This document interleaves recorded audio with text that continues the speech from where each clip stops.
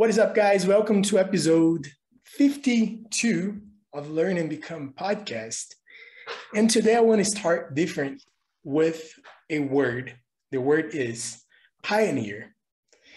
And the meaning is a person who is among the first to explore or settle a new country or area. And I chose this word because we have today my aunt, which is a pioneer in living abroad. And her decision many years ago changed the course of our family a lot for myself and for many of us. And also, Deborah, thank you for being here. How are you? Yeah, I'm good. How are you? I'm good. And how are you, Aunt Rosemary? I think it's the first time I call you like that. That's my name. Yes, I am your Aunt Rosemary, and you called me a pioneer. I'm good, thank you. Yes, so you're the pioneer. How are you? I'm fine, thank you. And thank you for inviting me over. I think the Thank you for coolest thing coming. about this podcast is gonna be the accent. Like, you have your accent, I have my accent, and Aunt Rosemary has no accent. Like, I do. We all have accents. Come on. Yes, we have different accents. Does it have a as New we York speak. well, accent? everybody Yeah. has their own accent, but it's just Exactly. like I'm hearing you, and I'm like, where's her accent? Like, I hear Oh, no. Andre, and I can Yeah. tell, like, I can Uh, hear his accent, you know, but Yeah. you don't have an accent, and it's the first Yeah. time I Yeah. realized that. No, I know, but this is something that I hear a lot every single day at Yeah. work. I hear that people ask me, where are you from? Okay. And they think I'm Puerto Rican. Or Puerto Due to your Rican? Oh, accent? it makes sense. yes, Yeah, it makes and sense. because they think that if I was born here, that's another question that I get. Yes. Yeah. So I think it's just a natural thing, I think we all have some abilities, and I think my ability is probably with languages. Probably. Not probably, Yeah. for sure. Probably. Yeah. And when did you first go to the US? Talking about languages and development. And being a pioneer and explorer, I first arrived in New York in 1988, December of 1988. December And she always count 1988. how many years she's in there because of me. Exactly. Yes. It's Deborah, a year yes. older than me. Exactly. Deborah is always my reference, because when I first came to the United States, Deborah wasn't born yet. So she was born the next year, 1989, in June. So it's like 6 months. Yep. That's awesome. Mm-hmm. And how do you feel about being there for so long? You don't really feel that it's been a lifetime. That's a weird feeling, because, when I look at Deborah, when I look at my family members, then I can really visualize the time length that I've been here. Mm-hmm. Yes. But in terms of my daily, routine, it's, I think life goes by too fast. Even if you're in New York, Brazil, or, Texas, or, anywhere. And Yeah, it's that's very cool true. to think that you lived in United States now more than you've ever lived in Brazil. How crazy. That's correct. Yeah. I have more years in living in New York, in the United States, than the number of years that I lived in Brazil. Yes. And correct. Did you get to live in a different city other than New York? When I first came, I worked as a babysitter, and I used to work for a family, and I lived with this family, but that was in Connecticut, which is a state that's a neighbor state. I went there with you, I think. No, I think you probably went to New Jersey or Connecticut. No, we took a train, and that was like maybe an hour and a half. Yeah. We went to visit a friend of mine in Connecticut. Yes. That was Connecticut. Yes. That day, I think we went through, I forgot the name of the huge train station. In New York, they have the Central Station. Grand The one Central. from Madagascar. Grand Central. Yes. The one that you can see in many movies. Yes, Yes. I Is felt it like I was in a Madagascar? movie.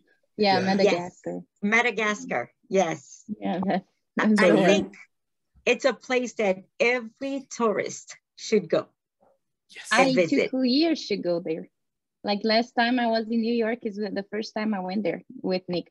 It was a Christmas season. Uh-huh. I was Yes. living in the States for like 3-4 years by then, and Yes. had gone Yes. to New York more than a few times, and I never had the chance to go there. So when I went there, I was like, okay, that's Now, it. now you know Grand Central. Yeah. You know something cool? When I was there, because when I lived back to Brazil, when I left back to Brazil, I spent 2 weeks in your house, right? Like when my mom was there, Chichida was there, and everybody was Right. there. Right. I was walking on the street, up your street, and the next day I got my flight and went to Brazil. And when I got in Brazil, I was watching a series or movie, I don't remember, and the same street was there, like the same building. What the same street? The same The street one I in walked the Queens? day before The one you walked in Manhattan. in Manhattan. No, it was in your neighborhood. It was in Brooklyn. Well, not Brooklyn. Queens. Queens, yes. So the same street, the same building was the one I was Right there. the day before. Isn't it crazy? That's interesting. That's a very, very, yes, that's interesting. That's a good experience. Yeah. The first time I got there, I felt yesterday. Yeah. I said the first time I went to New York, I felt that same feeling. I felt like I was in a Spider-Man movie. Exactly. Like, oh, that's crazy. Yes. Like I see Peter Park walking by. Like, Peter Park. Yes. I think when I walk, even now, so many years later, as I walk in New York City, I feel the same way. I feel that I'm in yes. I thought it was like a first time thing. No. Everything it amazes me to see places, and when I walk around, and like now that I have a third job, and I go from my day job to my evening job, then I walk in areas and I'm like, oh my God, this looks like like a movie scene, like a place that they would record a movie. Yes. And you're like, if they hadn't recorded a movie here yet, they should. They'll come by. Yes, they will. And what fascinates you the most about the city? Oh, definitely the diversity. The fact that we have people from different countries. You can eat any type of food that you can think of. Not me, because I'm very picky. But if you want to eat food from Tibet, you're going to find a place to go and eat food from Tibet, right? If you want to eat food from Bangladesh, so you're going to find a place to eat. And the languages, the variety of cultures. When you ride the subway, you see so many different people wearing different outfits. And that tells us a lot about their origins. Like if you see someone wearing the type of outfit, will really give you a lot of information about that person. Yeah, that's awesome. And it's a melting pot. That's what we call New York City, is a melting pot.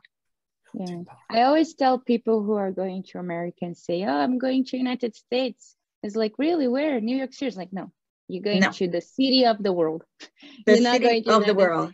Like the least you're gonna see is America there. You're gonna see the world. No Americans. There. Exactly. Like you see one another, but the American culture you don't find in New York. No. You find every other culture, and of course a little bit of the American, but it's every other there.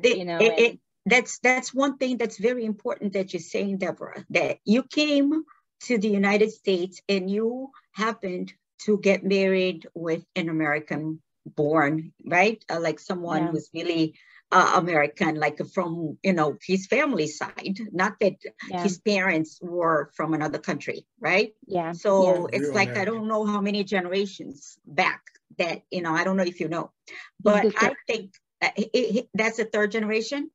From his dad's side, yeah, his mom was the first generation Ukraine family, first generation, and then his dad, and then him. Yeah. Okay, so Ukraine, but is there any Yeah. other country from My mother-in-law side was Irish, Irish? and I don't know how many Generations back, because generations back. the Irish people arrived, many, many years ago. But Yeah. what I wanted to say was that your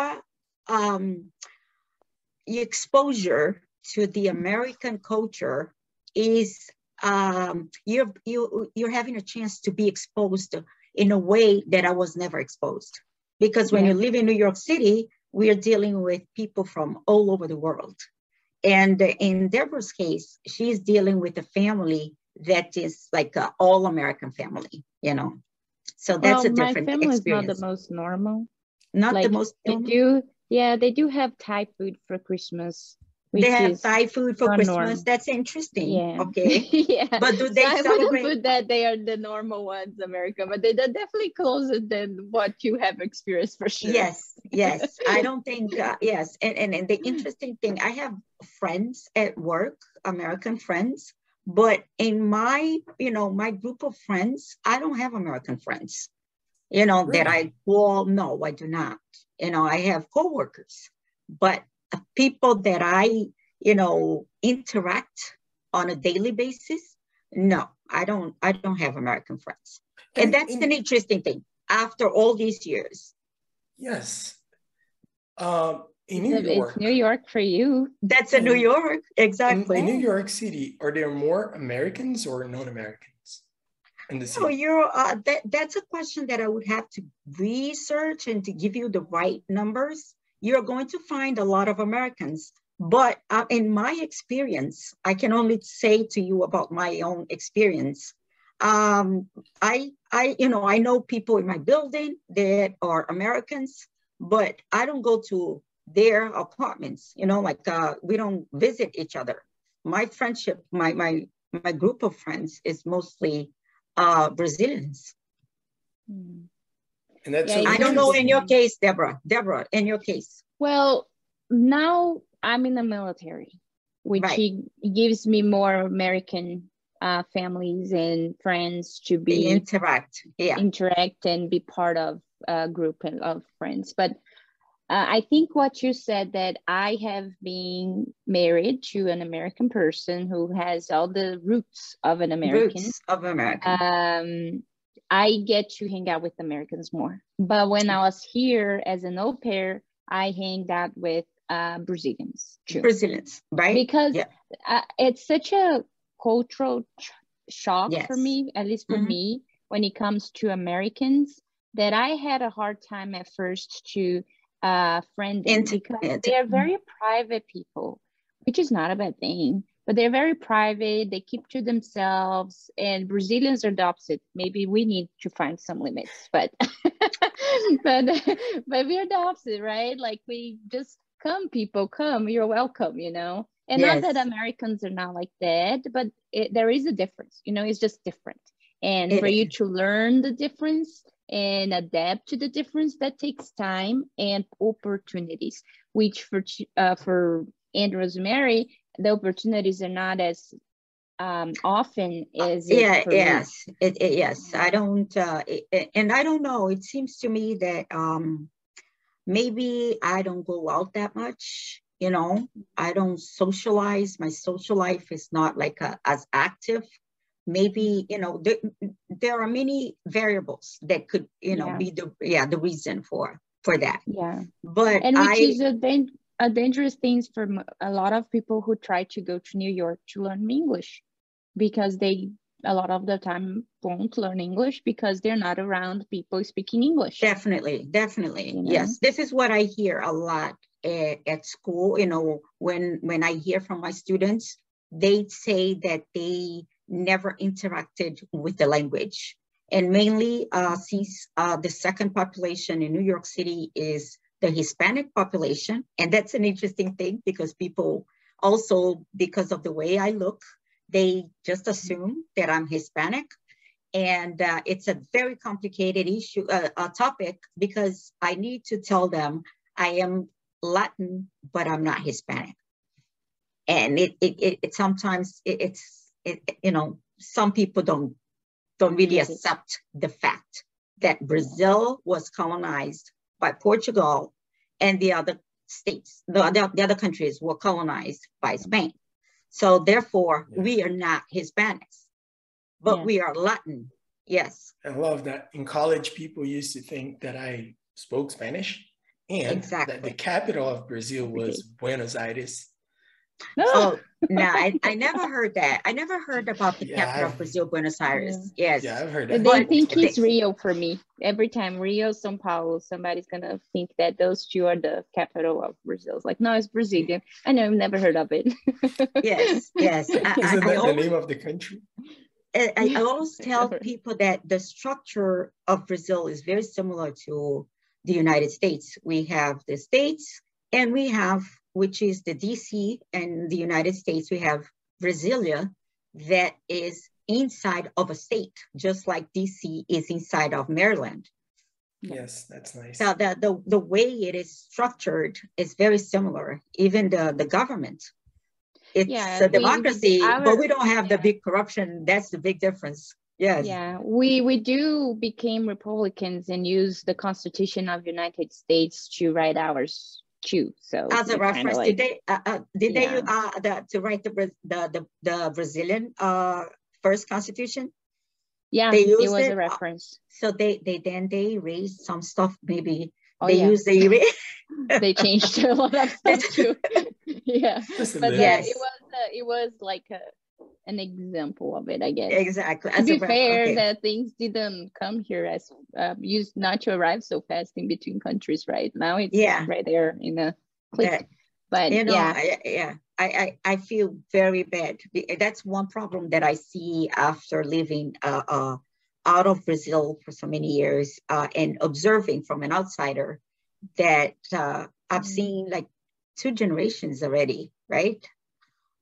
Becoming adults, and the corruption, the economical problems are still there, you know, and to see now that, you know, what's going on with the country, like the vision of the Brazilians are like, you know, they're always talking about this, Bolsonaro or Lula, and now we have Lula coming back to and trying to like a team, possibly it's like a soccer, you know, it's like a soccer team, exactly, rivals. Yes.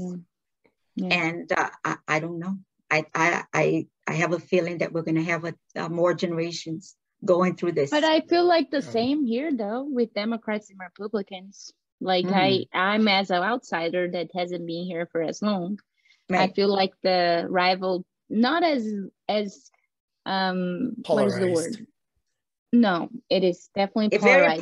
Very polarized. But what it's not as passionate, you know, like the soccer team fan rival is a passionate thing, right? People get so passionate about they are rivals and they fight and they even stop talking to each other, right? They don't have.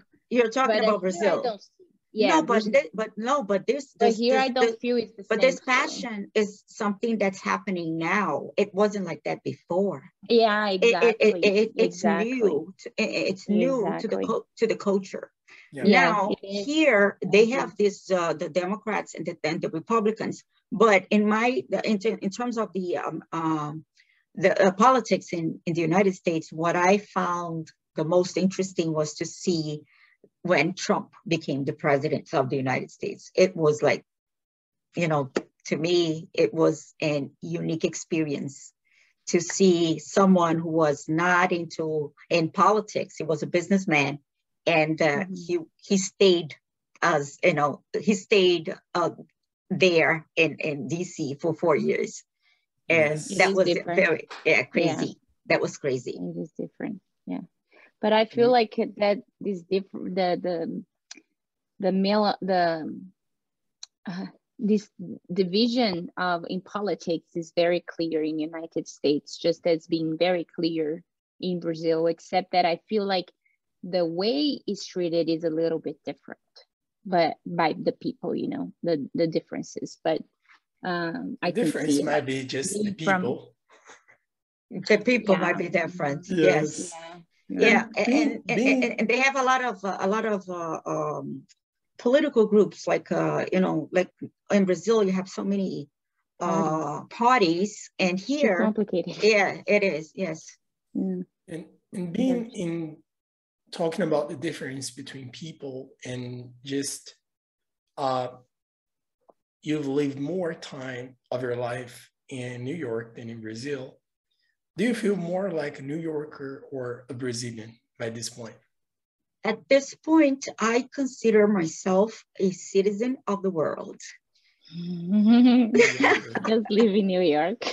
I'm a citizen of the world. I think when I'm here, but I'm not 100% involved into the culture. But when I go to Brazil, I don't feel that I'm part of the culture either, because even when people talk about different things or what's going to happen, something that's happening and more people like music or soap operas or something, or like a line that they are used to using it, and then I'm like, oh, I don't know what you're talking about. I don't know what this and is. I'm not even here that long, and I've already lost you. You've right? I'm here and I'm lost too. I'm Don't still worry. enjoying the music from the time I heard in college, and then I go back and I like, oh, I don't know that music. Oh, I don't know that one. Who's that singer? I have never heard of it. Yes. And they talk about I the Don't worry. Don't worry telenovelas. about that. I'm here and I'm lost with music and cultural things. Yes. So you're good. You're not So losing many that much. styles. Okay. Yes. That's good to know. So That's you good to feel know. like you're a citizen of the world, New Yorker. Yes. That's amazing. And you're saying that you have you got a third job, so you're working in 3 places. Yes. Right now, I even got another fourth. It's something in my school. What I do is during the day, I work in a public school, which is New York City is the biggest district in terms of public schools. I work with middle school students, and I work with students like in Brazil, they changed the structure of the education, but in the old days, that was going to be like as if it was first, what is the name of it? 5th, 6th, 7th, and 8th grade. What was that called? Elementary school? No. Elementary. No, it's called fundamental. Exactly. Yeah, but now instead of be divided by 2 terms, right, it's only one. It's a full one from 1st grade to 8th grade. To 8th grade. So right. So middle school will be between 5th and high school, basically. And 5th, yes. I work in a school that has students from pre-K, which is like 4 years old, until 8th grade. And I work with middle school students, and that is with 6th, 7th, and 8th graders. But I don't go to the classroom. I don't have a classroom. We use the system called push in or pull out or standalone. So depending on the level of the student, if the student's new to the country, then I take him out of the classroom, and then we work together on a standalone setting. Nice. If the student has been in the country or has passed the test and it is in a different level, I push in. So I go into the classroom and I help the students in a specific content area, which is right now I'm working with the students in science, and special education is a group of students that has a lot of issues in terms of writing and reading. So I work with them too. So that's pushing in or pulling out. And that's during the day. So the school offers a recovery program. So it's like a 1 hour after school. The school ends at 2:30. So I now started teaching students for 1 hour as a recovery. So they will stay in school from 2:30 until 3:30, and I'll have a small group of students. And I have another job I work for a nonprofit organization that offers free English classes to immigrants, and that's in the evening. And I work on Tuesdays, Wednesdays, and Thursdays in the evening. I teach right now. I'm teaching through Zoom, and but we were supposed to go back to the building to teach in person, but because of Omicron, we are online right now. And on Saturdays, I work from 9 to 5 with adults through the city too. These are all free programs, and these are my 4 jobs. I don't know if you got it. I'm sorry. Yeah, I did. You got it. Yeah. You got it, right? The recovery program, we have the day job, the Zoom job, and the Saturday job. Many jobs. That's a lot of jobs. And how did you become a teacher? How did I become a teacher? Okay, when I had Lucas, your cousin Lucas, prior to having Lucas, I had a job working for a Banco do Brazil. And this type of job is a job called 9 to 5 job. So you work from 9 until 5 o'clock in the afternoon. And I was concerned. I knew that I was going to have a second child. And I thought that I needed a job that I could manage family and work at the same time. So when Lucas was born in January of 2000, I started working as a substitute teacher in September of 2000. So that's when I started working as well. Lucas is now 22 years old. Yes. Oh my gosh. Oh, I feel old. You see? Yes. No. Look at Deborah. She's crying. She's like, no, because you see, we can see how time flies through the family members. Yep. I told you that. Yep. That's crazy. When I see cousins, I don't know their names. Don't know their names. Exactly. Yeah.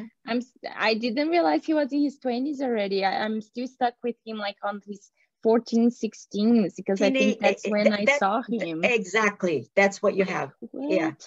He finished school, yes, and he's waiting to start the new cycle at a 4-year college. Unbelievable. Is he going to Japan? He's in college? He finished the 2 years college, and he's transferring to a 4-year college. Yes. He did a community college. He did a community college, yes. Wow. And he completed it in an associate's degree. Eric just turned 27 this month. I know, I was thinking about that. And you were going to turn 27 February 5th. 6th, next week. 6th. Oh, okay. All right. Yes. So, yes. There's I know some dates. I don't know all the dates. Yeah. Too many people. Not even mine. So you're good. You do. Yes.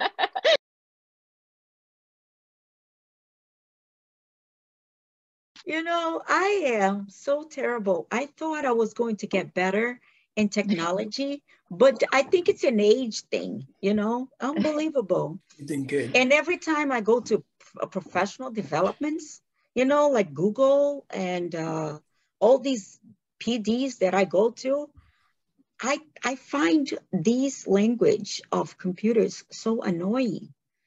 It is annoying. It's not a topic like when I see the kids in the classroom with their devices, because they all have devices, and they open their computers and they start playing games instead of learning. I feel like throwing out that computer on the wall, because I'm old-fashioned. I know I'm old. Yes, I cannot change that. But I like hard copies. I like pencils. I like paper. And I don't know. I need to work on that. I need to talk to my psychologist. I don't like, I like pencils and paper too. I was about to say that. I think I'm old too. You are old too then. Yes. Yeah, You because know, I'm getting used to, like, I'm training myself to not use as much paper anymore and pencils, just because then I have things uh-huh. accessible and I don't Yes. lose them. But it's not my favorite. It is not your favorite thing. And I No. find to have a paper and pencil so enjoyable. I feel that it's the real deal. And exactly, the book is the real deal. Like, Yes. like a book, pages, it's so like It smells like wonderful. book. Yeah. Yes, it's not something I'm that used to the Kindle now. you're used I to read the, most on Kindle now. Yeah. But when yes. I'm reading like books like this, then I like having the actual book, Which you one know. is that one? Beverly, Kingdom Yeah, Triangle. this is understanding the child's temperament. Okay, that's a mom stuff. Oh Understanding your yeah. child's temperament. Oh yeah. Okay. Yeah. And we're But I have actually, others too, like these I got from a friend of mine, Daily Let me see, Relaxer. the daily relaxer. That's cute. Yeah. I like it every day. Yeah. I Yeah. I I have a project that I've been just I need to put it in, to make it happen. But I want to sell my books or many books on Amazon that's Mm. interesting. because I have a lot of books in the house. And since I work in schools, I have access to a lot of books, brand new books. So maybe that's a business that I can start. That's what Yeah. I would like to do. Yeah. That's a great You can do idea. a thrift online shopping. No, they have Amazon sells used books Yeah, yeah, yeah. You can do that too through Amazon. Yeah. through Amazon to eBay, but I'm really interested in what the Amazon offers a lot of support, Yeah. Yeah. for For booksellers. sellers. Yeah. Yes. So if I happen to become a millionaire, it's not because of teaching. It's because of the new business. So Oh, maybe Okay. it's good to know. I'm currently teaching, so no, something but to keep in mind. it's not because of teaching is a job that requires Yeah. it's more like a missionary job than Yeah. anything else. And we're actually talking about that, and we got the new call, new link, Link. because you were saying that when Lucas was born, you became a teacher somehow. Somehow, yes, I got my license as a substitute teacher. Yeah. In New York City, the requirement to be a substitute teacher is for you have to have a bachelor's degree. So I had a bachelor's degree. At that time, I already had two bachelor's degrees, actually. And I got my license, and that's how I started working as a substitute teacher. And it went on for many years, but it worked. So You you've been know, doing that for 22 years now. Not really, because remember that I tell that I was deported by my husband when I had like a family problem with the divorce and everything. And I moved to Brazil. Remember, I don't know, Oh, that I was in didn't know it 2000. was for department. No, I no, didn't no, know that. no, no, I no, thought it's it a was your joke. choice. Ah, No, okay. no, it wasn't my choice. I thought you were serious. No, it was that the marriage was already falling apart. Okay. And the idea behind moving to Brazil was to see if I could save the marriage. And there is no marriage anymore. Uh, And going back to Brazil with two kids after so many years was a very difficult experience. I bet. I I remember. liked it. I liked having Eric around. We're Yes, Yeah. from, and I think we studied together. it was very good for the kids. They enjoyed it. They still talk about it.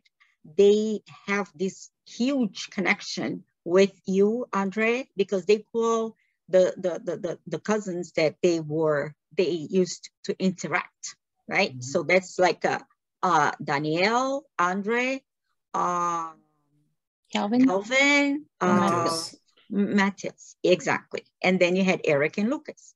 So the five of you.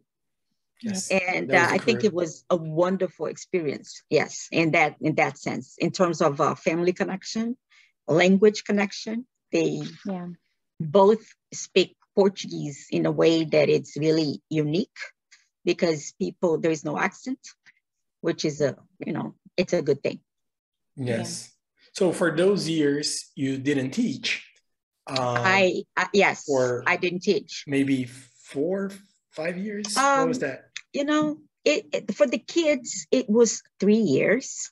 And for me, I would count it as 2 years because I came back and I wasn't in Brazil for 3 years straight. I came back, I worked for a couple of months, and then I went back to Brazil again. So it was like a crisis, back and forth. Okay. Yeah. And what did you learn being a teacher for all those years? All these years, including Yes, now, just including yes, including now. Just like okay.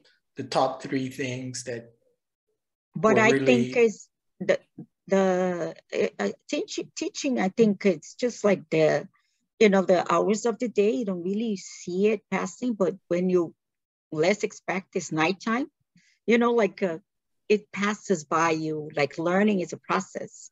I always tell the kids, like use analogies, like if you take a glass of water and you start dropping water on a glass of water on a glass, you don't really think that's going to be filled with water, but it will eventually.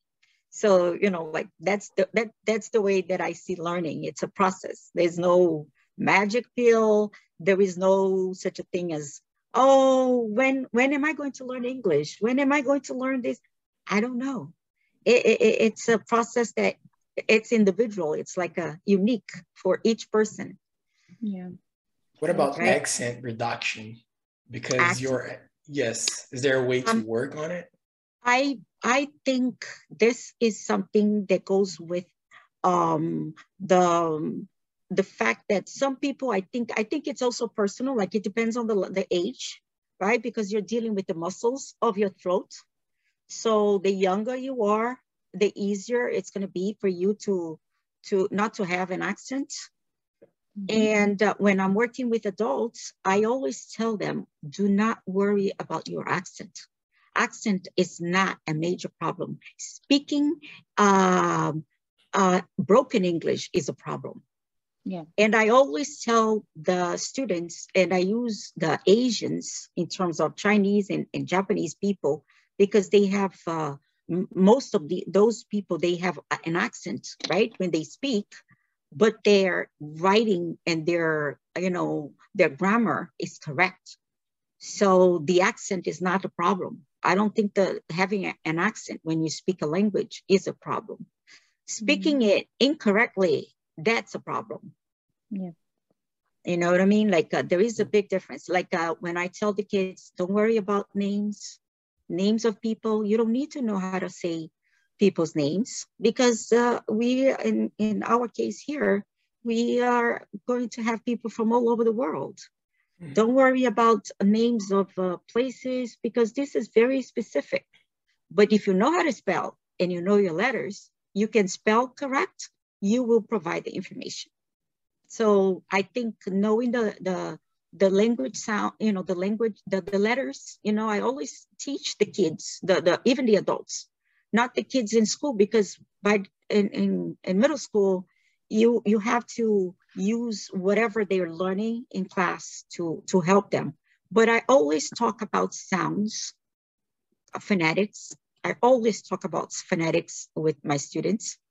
The letters have names and they have sounds, and you need to understand the difference. The vowels are very powerful letters. I always tell them. And I tell them that the vowels will have two sounds, right? Short and long sounds. That's why English is so, unique. And English has a lot of, what is it? That it's like exceptions. So many exceptions, that's crazy, So they need to understand that. And one thing that I think is important is that when I'm teaching adults, I think it's important to teach them survival sentences.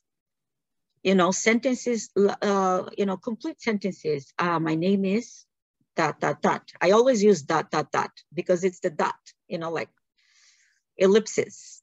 I live in ... That's the first day of class. We talk about sentences right there because these are survival skills. My telephone number is ... right? They need to know this because they're they come as immigrants and they are going to be exposed. They will be in places. So the spelling of their names, very important. Even if they don't know all the letters, they need to know the letters of their first and last name. Yeah. For example. Yeah. And then I move on to the most important verb in the language, which is the be verb. Mm-hmm.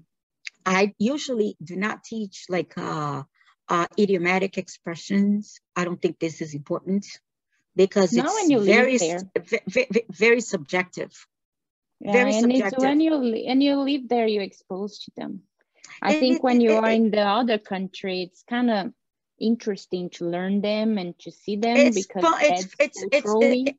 Yeah, but it here makes no you sense. exposed to them. Yeah. Yeah, Here but you even as someone that lives in the United States, I do not use idiomatic expressions.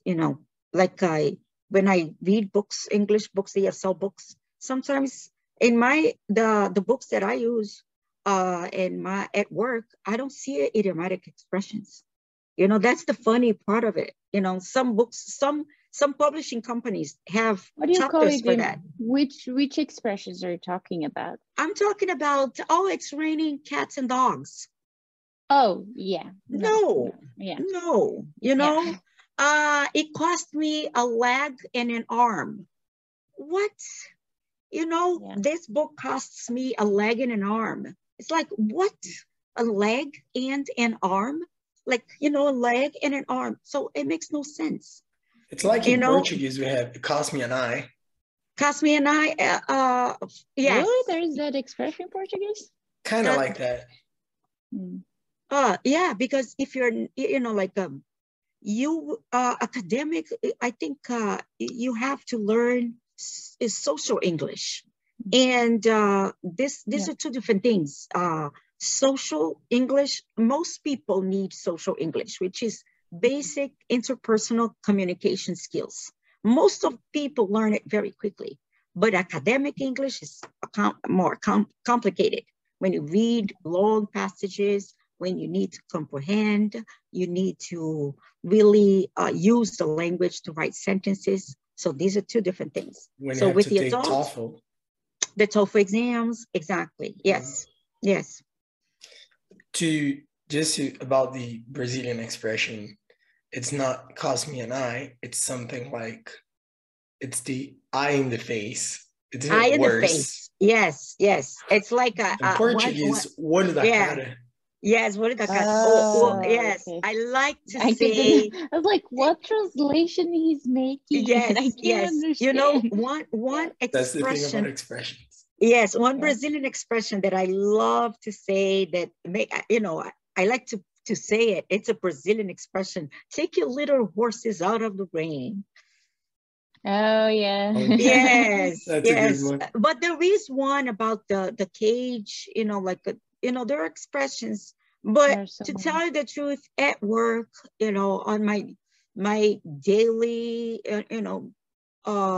routine, I don't hear, these things like that much. Maybe in other states, right? Maybe like out of the blue, out of the blue, yes. Yeah, you hear that. Yes. And a leg and an arm cost me a leg and an arm. A leg and an arm. Yeah, but not that many others. Yes. Yeah. No. I thought you were talking about more expressions like slangs or expressions that are more used like nowadays. That's why nowadays. I asked, oh no. What you're talking about? Because no. there are some yeah. one Especially in thing, entertainments are very common. Like, yes, thank God it's Friday, for example. thank God, you oh, know? happy Or Friday. hashtag, you know. Hashtag, yes. Yeah. So these, yes. For example, yesterday I was with a sixth grader, and we talked about the word like, and then he said gustar because he's from Colombia. I said, okay, but like can be when you are trying to explain something like this, you know, like that, like. So that's a word that's going to be used in different ways. So then that's different, you know. Then it's very important to show, to teach them the differences. Yeah. And but those idiomatic expressions, I personally think that is very complex because it's very abstract, like the eye and the face, whatever. Yeah.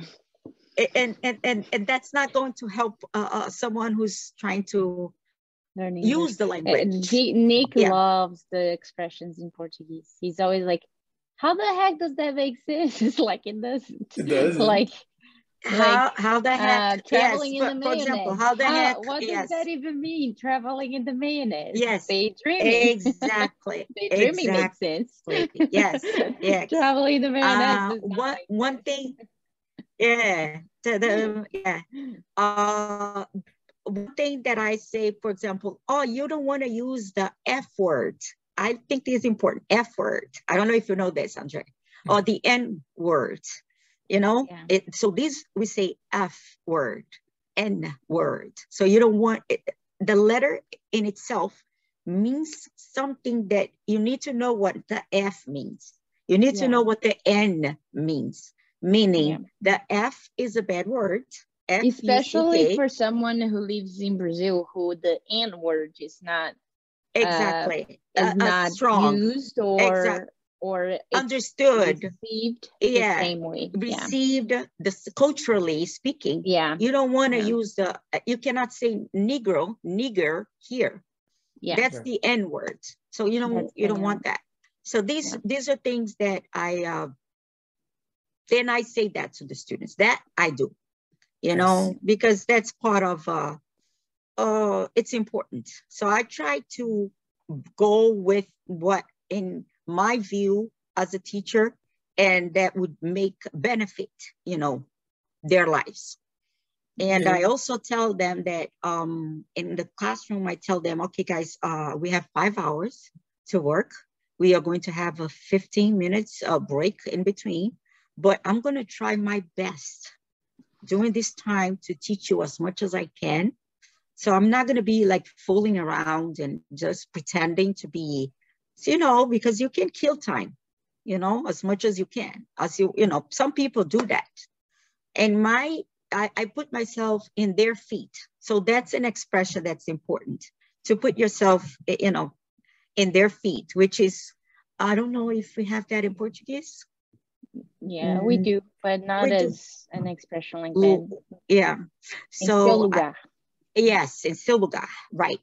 So I think, you know, the fact that they took the time on a Saturday to go to school is a major decision. And it's my responsibility to use that time in a way that will benefit them the best, you know, the most. It's awesome. Yeah. And that goes for work ethics, definitely work ethics. And with the middle school students, they have things to complete and they have their devices, their computers. And then what they do is they copy and paste whatever, anything, and they put on the answer. And then I tell them, look, this is not what you're supposed to be doing. You're not being a scholar. They use the word scholar a lot here. Now it's new, not a student, a scholar. And the device, he's banging the device on the wall. And I said, do you know that that device was provided to you free of charge? But the device, the computer, does not belong to you. It belongs to the city. And you're breaking that. And you're coming from a country like Honduras, that you've seen poverty. You've seen that. And you do not value what you have. So I think teaching goes in many ways. It's not just teaching the language, you know what I mean? Like I try to teach them life skills too. That's awesome. And with all the experience you've seen thousands of students. Yes. And is there any pattern that you could observe between the ones that learn and the ones that don't? Just maybe like some major traits. Yes, what clear would as that day be? and night. Even on the first time, like the first day that the student comes to class, I can see clearly that even if you are an adult, it doesn't mean that you don't have you don't have a disability, a learning disability. So that is going to reflect in your learning of a second language. That's number one.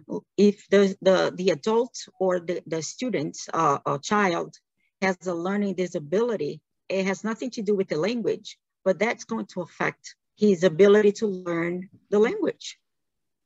You know, you have students here that they have in Brazil, I don't know if they have that, probably in private schools, they have special education, you know, like Mariana, right? She works with sister-in-law. She works with students with some autism. So you have the students that have these learning disabilities. So these students are going to have a hard time with the language. That's one group. Another one, you have a group that they're called SIFE, Students with Interrupted Formal Education, SIFE, SIFE students. These are students that they started going to school, but then they stopped. In some countries, it's not like an obligation for them to go to school. So students with interrupted education, if you're going to try to learn a language, you're going to have a problem. Or students that the more education the student had, the easier it is for the student to learn in terms of adults, because they learned how to learn. Some people don't know how to learn, you know what I mean? And the group that I worked from, you know, that I felt was the most interesting was when I worked with adults from West Africa. These were illiterate students that never went to school in their lives. So I'm trying to get a notebook here to give you an example. For example, these are Muslim people, most of them. So the little, you know, women never learned anything, but the male, they learned some Arabic. So they would start writing from the back, you know, like Japanese, from here to here. Or a student, like anybody would open the book this way, right? Anyone would open the book this way. They would open the book like this and upside down, like this. So they didn't know that the red line is a reference for you to start writing. They would open the book this way and they would start writing in the middle of the sentence, you know, like words, but they would write just like, you know, like just big letters and going this way as if they are kindergartners, because they were kindergartners or little kids, because they were never in school in their lives. Does it make teaching harder? Definitely, because I had to give them the letters and teach them the letters, little cards with letters, and teach them, this is the letter A.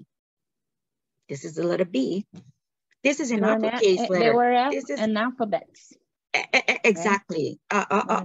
Yes. So I would have to literally teach them from scratch. Uppercase letters, lowercase letters, or capital letters, you know? If they didn't speak English. They spoke English, many of them. Okay, because my question is going to be about that. Like, how do you do with a person that doesn't speak any English, neither Spanish nor Portuguese? How do you teach them something?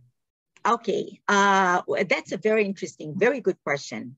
What I do is, for example, I give them basic words such as, for example, let's say if we were going to, I give them fruits, names of fruits, apples, bananas, and let's say grapes. And then I write a sentence, I like, for example. Then I say, I like grapes, and I have a picture of a grape. So then we give the grapes, we have a picture of the grape with the name. And then I say, I like grapes. And then the other student will say, I like bananas.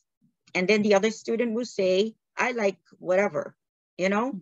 And then the other student, the one that doesn't know anything, will pick something because he will know that that's a fruit. Okay. Okay, That's with the visuals. Or make categories of places. One thing that I like to teach students is the concept of nouns, vocabulary, okay? Places, people, and things. So we make a table and we put places, people, and things, and then I complete that table. So for places, we're going to put church. We can have a picture of a church, or school, whatever, a house, that's a place. For things, anything, a pen, a pencil, or a bottle. So these are things. Paper, not a pencil. Paper. Paper, yes, a pen, right? And a bottle. Just things. I can elicit that from them. It's very audiovisual process. Lots of, yes. And then I can say, for example, this is only, this is singular, this is a pen. Nice. This is a bottle, right? And then we go with this is a paper. So if you think of my name is, I model, my name is Rosemary. Then the other student, like you, Andre, you're going to say the same word, the same sentence. Can you please say the same sentence? My name is Rosemary. Just kidding. No, you probably get that all the time. Yes. And then Deborah would say, my name is Deborah. Right? And the other student is going to say, my name is ... That's and awesome. then I say, Andre was totally that student, clearly. That was my student. My yes. name is Rosemary. Yes. It was no, it wasn't. Drive the teacher crazy. Yes. Last Saturday, I had one that was very funny. I think it was, I like coffee. Okay. Coffee. Yes. But the student said in a way that it sounded, I like coughing. You know, the coughing is the place, it's like a show. You put the lie down. You put the bed, the coughing. I said, no, you don't like coughing. I'm sure you don't like coughing. Okay? The coughing is not a place that you want to go to. Yes. Could also be related to cough, right? Like it could be cough. Yes. Yes. Cough. Yes. Uh-huh. Things like that. But he said coughing. Coughing. Yes. Yes. Yeah. And I think it's important to break the ice, right? And then we start laughing. So that's just nice. Some comments that I think is kind of cool is that how, like, just listening to, I think she said two things that are so important for who is not in the country learning the language. The first one is you need to learn how to learn. Right? That's what you said. Like you need to learn how to learn. And that's something I always tell everybody. And it's something that I learned about myself is that I had to identify how I learn better.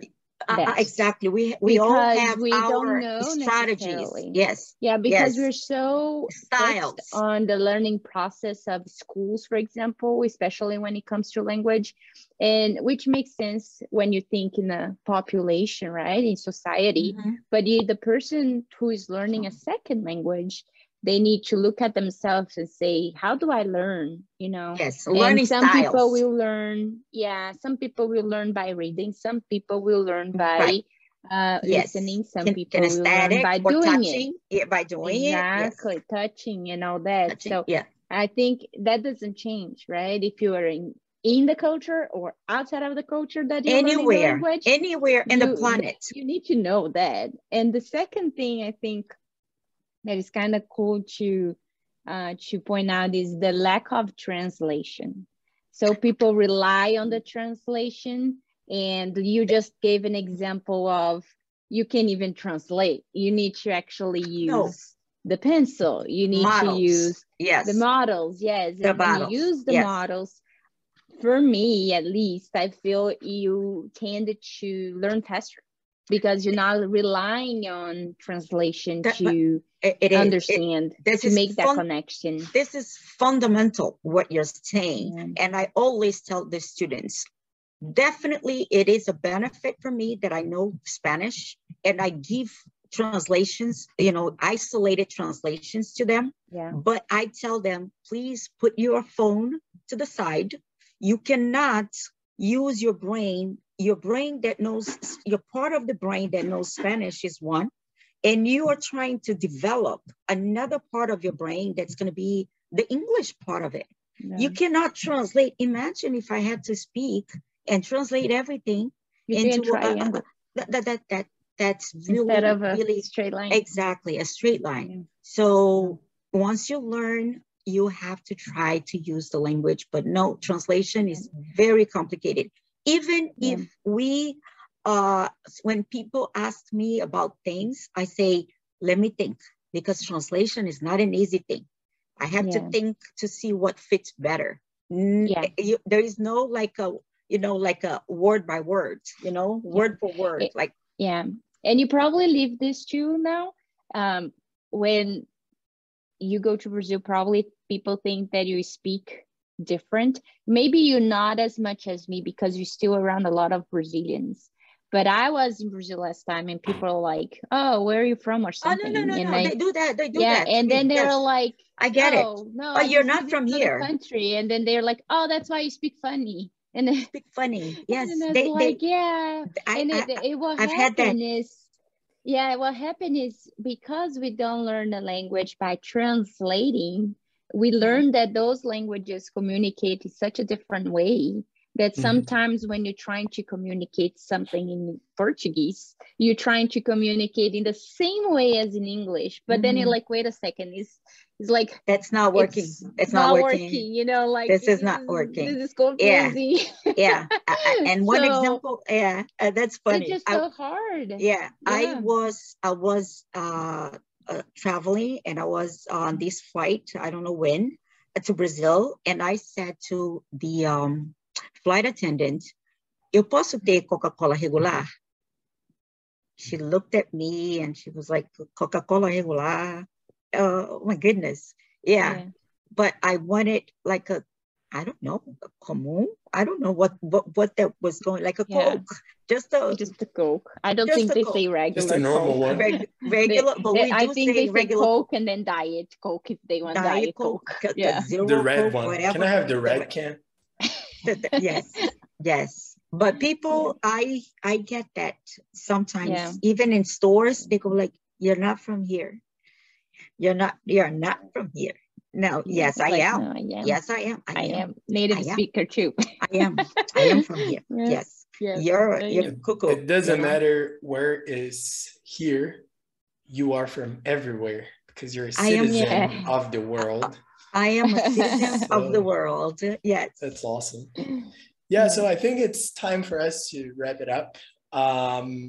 It was fantastic. I learned so much. And for me, it's just an honor to be here with the two of you speaking English. I never thought I would learn how to speak this thing. Thanks to Deborah. Thanks to Deborah. No, thanks to him. Deborah. He's the one who did the right? work. Yes. Thanks to Deborah. Yes, but for me, you were the bridge. You were the bridge, Deborah. Right? True. That's what I said. Yes. Yeah. So it's been an honor. Thank you. I think no problem. But I would like you to come over and visit us, please, sometime. I really want to. There or Andre? There. Andre. Yes. I really want Andre. to. Yes, you need to try. You need to get a visa to he has a visa. Camilla. He has a visa. Oh, for Camilla. Camilla doesn't. Yeah. Camilla needs a visa. We'll work on that.